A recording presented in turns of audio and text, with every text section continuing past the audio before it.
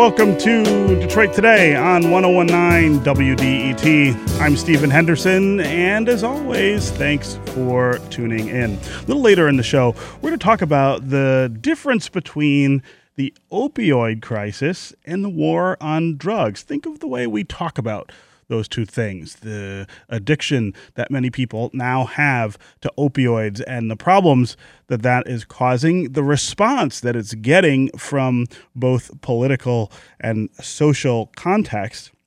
And then think about the war on drugs, the sustained war on drugs over many decades that has painted drug use and drug selling in a really different way, in a really different context than the opioid crisis. Why is that true? Why do we talk about one thing as a criminal enterprise and a scourge on communities and the other as really a sort of social problem, a health problem, a public health problem? We're going to talk with a couple of experts about those distinctions. But up first, yesterday, the president's son, Donald Trump Jr., tweeted out a series of emails ahead of a New York Times story that would show he'd agreed to meet with a Russian government official to receive damning information about Hillary Clinton during the presidential campaign. Whether or not that meeting went according to plan and how well the Russian lawyer was connected to her government is a little bit unclear. But this is the first real smoking gun regarding collusion between the Trump campaign and Russian officials. What are the legal implications of the email exchange and the meeting? And what's the political fallout in Washington from this revelation? And what did President Donald Trump know, and when did he know it? The question that is always looming in this conversation. Joining me now to talk about this is David Shepardson, a reporter with Reuters in D.C. He covered congressional politics for the Detroit News for many years. David, welcome to Detroit Today. Oh, thanks, Steve. Yeah. I want to start with you talking about the sort of political context of this. It is summer in Washington, a time when people are not as busily at work, in my memory, as they are at other times of the year. At the same time, when something like this happens, people sort of engage. They start to think a little more about what goes on. Talk about what the reaction to this has been, particularly in Congress. Well, look, as you said, this is a time where usually Congress is getting ready for the summer recess. I think there was supposed to only be 12 legislative days left before they leave for about 5 weeks.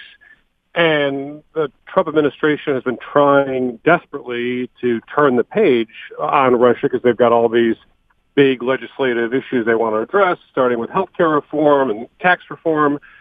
But, you know, every day, seemingly there's another big revelation about Russia. So, you know, yesterday in Congress, there was a lot of, obviously Democrats were very harsh. Even some Republicans were pretty critical. I mean, Senator John McCain noted that his sons are in the military and have suggested that they had done something similar to what President Trump's son had done. They would have been court-martialed. So there's a lot of anger. A lot of people in Congress expect and want Donald Trump Jr. to testify before the Senate Intelligence Committee. Certainly it seems like there are a lot more shoes to drop with the special prosecutor Robert Mueller's investigations going on. So I think the big wild card is how much does this issue prevent, or does it prevent, Republicans in the Senate from reaching a health care deal, or does the deal rise and fall separate from all the action and angst over Russia? Yeah, there is, of course, a very aggressive investigation that's ongoing around this, and it has so far remained sort of a specter, I guess, in the background of what goes on in Washington, mostly because we just don't know what Robert Mueller is looking at. We don't know what he knows, and we don't know very much about what actually went on between the Trump campaign and the Russian government during the campaign last year. I'm wondering the reaction, the public reaction, and the media reaction to this is that this is the first sort of concrete evidence of a very close encounter between the Russian government and the Trump campaign. Is it being seen that way in the political culture in Washington? Are Republican members of Congress, for instance, saying, "Oh, wait a second, there's something a little different about all of this"?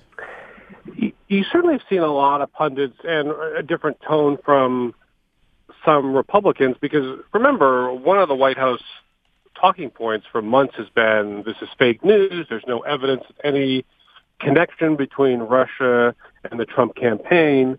And these emails certainly suggest pretty starkly that at least someone who Donald Trump Jr.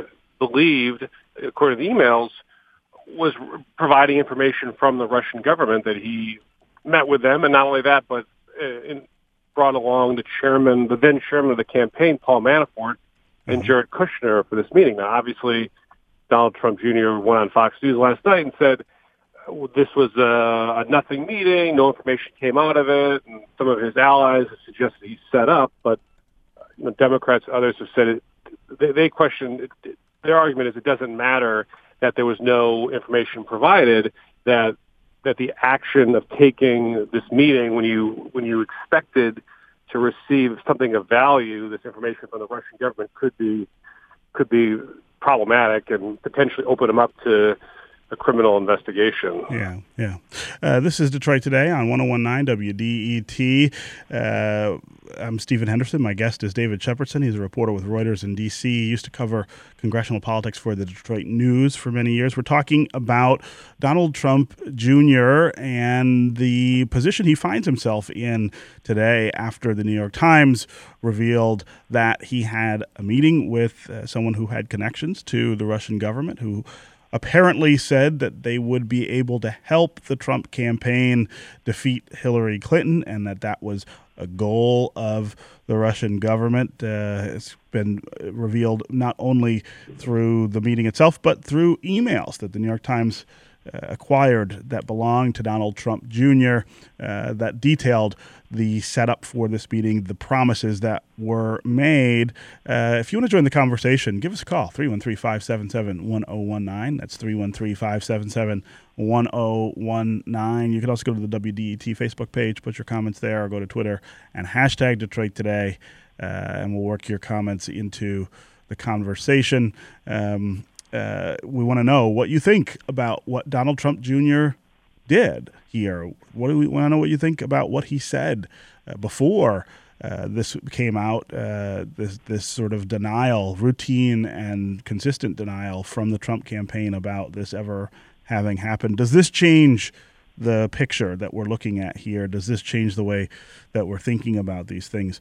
David, I want to know what you think about the effect of this news on the president's agenda. Healthcare is being debated right now in the Senate, and Mitch McConnell says he wants to maybe hold people there in Washington a little longer to try to get them a longer chance to come up with a bill that they can all agree on. That's a major part of the president's domestic agenda. Other parts of it, he seems to say that they keep the message from the White House keeps coming back to the idea that they want to work more on their agenda than answering questions about this Russia investigation. But it's hard to figure out where that all lies. There isn't a whole lot going on in Congress around this president's agenda. I wonder if this investigation and these revelations make it harder to actually get any of that stuff done.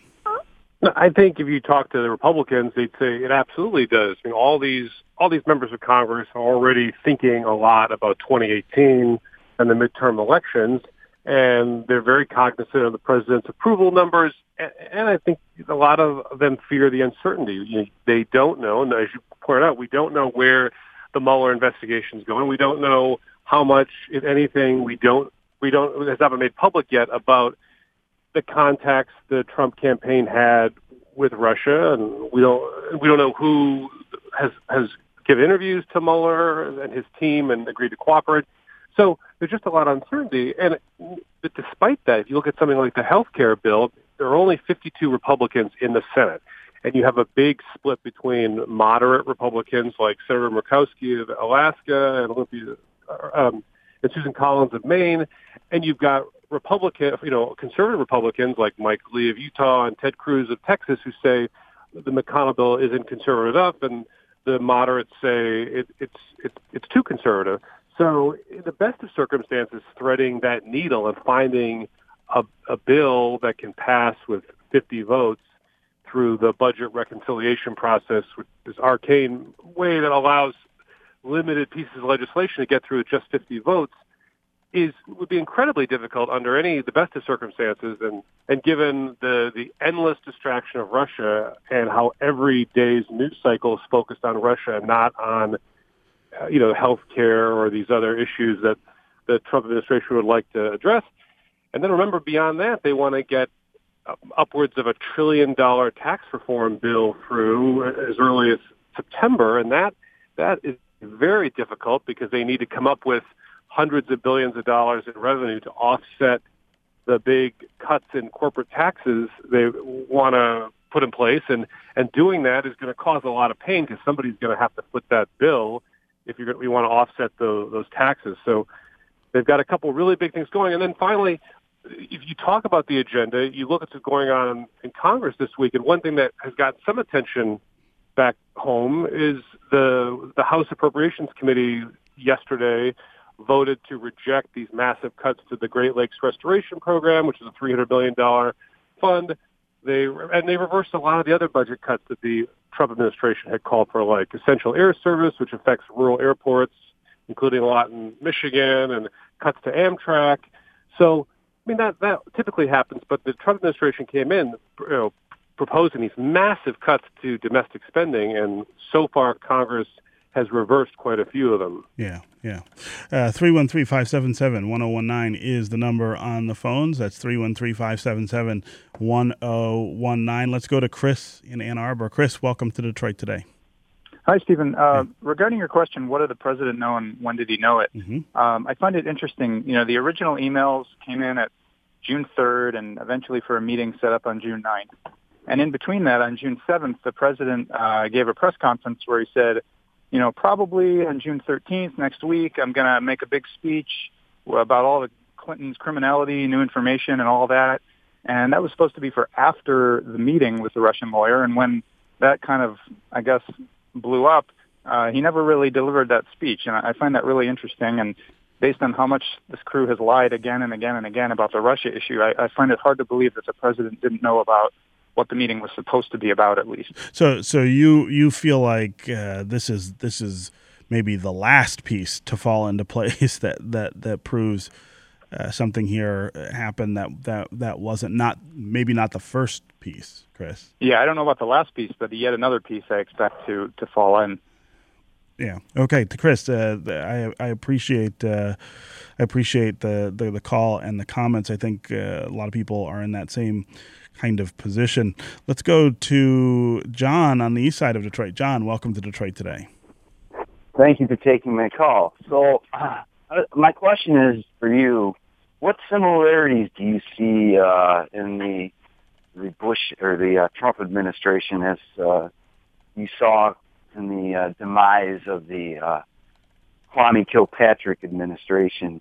I see a lot of arrogance on both of the teams and a lot of lies and such, but you investigated a lot of that, so I was just wondering what your point is on that. Well, I mean, I don't think there are not a ton of direct similarities. I think in the case of Kwame Kilpatrick, everything that they had done was sort of right there in these emails that they had sent, and we had 14,000 of them that really detailed what was going on. The question then really was, how long would it take the prosecutors to sort of sift through that and come up with the charges that they were going to pursue against Kilpatrick and the other people around him. Here, I really think that there's a lot of question. There's a lot of unclear sort of fact surrounding all of this. I'm not sure that we know very much about what actually happened. We certainly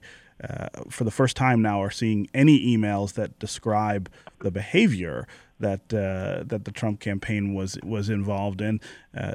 We don't know the legal context, I think, of what's possible here yet. This is a much murkier situation. It's almost that sort of analogy people make sometimes about being in a dark room with an elephant, and you're sort of grabbing, and you don't know which part of the elephant you are grabbing. Is it the important one, or is it not an important one? And I don't remember that being the case with Kilpatrick. That was a much clearer incident of misbehavior. The pattern there was very obvious from those text messages, and it was really just a matter of process. Here, I don't know where the process could end up, and that's part of the trouble. But David Shepardson, talk about in Washington the sense of inevitability here, or if there is one. Is there a sense that this all leads to something pretty important and perhaps damaging or fatal to the Trump administration? Or do a lot of people just think, I don't know what this is, and maybe it's nothing? As you said, I think there's no way to know, but there's certainly a lot of pessimism and real depression on the part of a lot of Republicans, because, look, it wasn't so long ago that President Trump came into office with both Republican houses of Congress. I mean, that hasn't happened in a long time. A pretty aggressive agenda on healthcare, tax reform, restructuring, slashing the size of the federal government. And, it's been a pretty rough almost 6 months in office. I mean, with a lot of fights over the travel ban and, so other issues that are maybe not core to his agenda, fights on Twitter with various entities like Morning Joe and so on. So, no, I think Republicans, as you see in a lot of these investigations, and look at the Valerie Plame affair, during the Bush administration, these investigations tend to drag on for a long time. And there's there's a lot of witnesses and documents, and, this investigation clearly involves lots of entities in Russia. So, the Mueller's team, which I think has like 15 prosecutors and a bunch of FBI agents, that's likely to go on for a long time. And they're obviously not going to bring any sort of findings until they are very confident that they've uncovered everything and looked into all possibilities. So, no, I think there's kind of a sense of resignation that this is going to go on, and you have every major news outlet with spending tons of resources on this, plus Bob Mueller, and it just doesn't seem like there's any way in the short term that this is they're going to wrap up or he's going to be able to move on. Well, one of the things that this, I guess, reminds me of, given John's call and his question, I think the more direct analogy may be to the late years of the second Clinton presidency, when the investigation into Whitewater really sort of found its footing, and we had these allegations about Monica Lewinsky and these other incidents, and the effect of it really was to stall the presidency out on policy initiatives. I mean, if you think of that second presidential term for Bill Clinton, there wasn't a whole lot of accomplishment, and part of that was because this sort of cloud of scandal dogged him relentlessly, because this open-ended investigation went on and on and on forever. And so I guess I would probably draw a more direct comparison to that. Go ahead, David. And I think you're right. I mean, and that this is not a partisan issue. I mean, both parties have dealt with these ongoing investigations that drag on. And you're absolutely right, that suck up a ton of time and energy and attention. When I first got here, I remember talking to members of Congress who said, the key thing to remember is the first day you get in office is the height of your power as president. Look what Barack Obama, for example, got done in the first 100 days. And every day you're in office, you get closer to that next election, your opponents get more emboldened. It's harder and harder. It's harder, right. Absolutely. And so I mean, that's not to say that there's still a long time before the midterm elections, and President Trump is still very popular with his base, and so it's not to say they can't get a lot of things done, but it becomes much more difficult when you have a scandal like this, and so it's the middle of July. The first 6 months is gone. There really have been very few legislative achievements, with the exception of rolling back some Obama-era rules. So now it's a tough time. Can they get something done on health care? And if they can't, can they quickly pivot to tax reform? Yeah. Let's go to Colleen in Detroit. Colleen, welcome to Detroit Today. Hi, thank you for taking my call. Uh-huh. I just wanted to comment on the Donald Trump Jr. Russia collusion. Uh-huh. I see no difference between that and the dossier that John McCain is the one who actually turned over and started this whole thing. Wasn't that somebody digging up dirt on Donald Trump? So, if a Russian telemarketer calls you, is that Russian collusion also? Because really, yeah, Colleen, what is the difference? Well, I'm not a lawyer, and so I'm gonna proceed pretty cautiously here in answering that. But I think what we're talking about here and the significance of what we're talking about here is tied into the fact that the Russian government, a foreign government, wanted to influence our elections, was openly saying that what they wanted to do was have an effect on our election. And the accusation, and we don't know if this is true, but this is why these revelations matter, the accusation is that the campaign of Donald Trump helped the Russian government to achieve that aim. So this is not just about the kind of opposition research, for instance, that all candidates do on their opponents. I mean, that is very standard fare, for instance, in all politics. This is about an opposition research that involved cooperation with a foreign government, and that invokes a very different legal context for what is happening here, but it also invokes a very different cultural context, I think, about what happens here. I don't think your comparison to what John McCain did or did not do is even remotely relevant in that context. I mean, John McCain is not accused of working with a foreign government to influence an American election. That's what we're talking about here, and I think we all, at least, we don't know whether this happened or not. We don't know to what extent it happened. We don't know who's involved, but we all, I think, ought to be really clear about the nature of the allegations here and the seriousness of those allegations if they are true, the seriousness of that situation if it proves to be true. But Colleen, I do appreciate the call and the comments. David Shepardson, I want to give you a quick chance to respond to that before we end the segment here. Yeah. No, I think you're right. I mean, that is the key issue here, and it's one of the things you've seen from some of the Republican allies. In the New York Post came out with an editorial that said Donald Trump Jr. is an idiot, suggesting this is really about sort of naivete or just, not understanding the rules. But you're right. I mean, if you listen to seasoned campaign officials from both parties, they say they would never accept help from a foreign government because, as you said, I mean, that's potentially a crime to accept help from a foreign government interfering in a U.S. election. Now, some of his supporters could say, as sort of the caller was suggesting, this is something that happens all the time. He didn't understand the difference, and ultimately, I think that's something that the special prosecutor and people are going to have to decide. Was it a crime? On its face, or is his rationale that nothing came out of it and I didn't understand the rules, essentially, is that going to be enough? Right.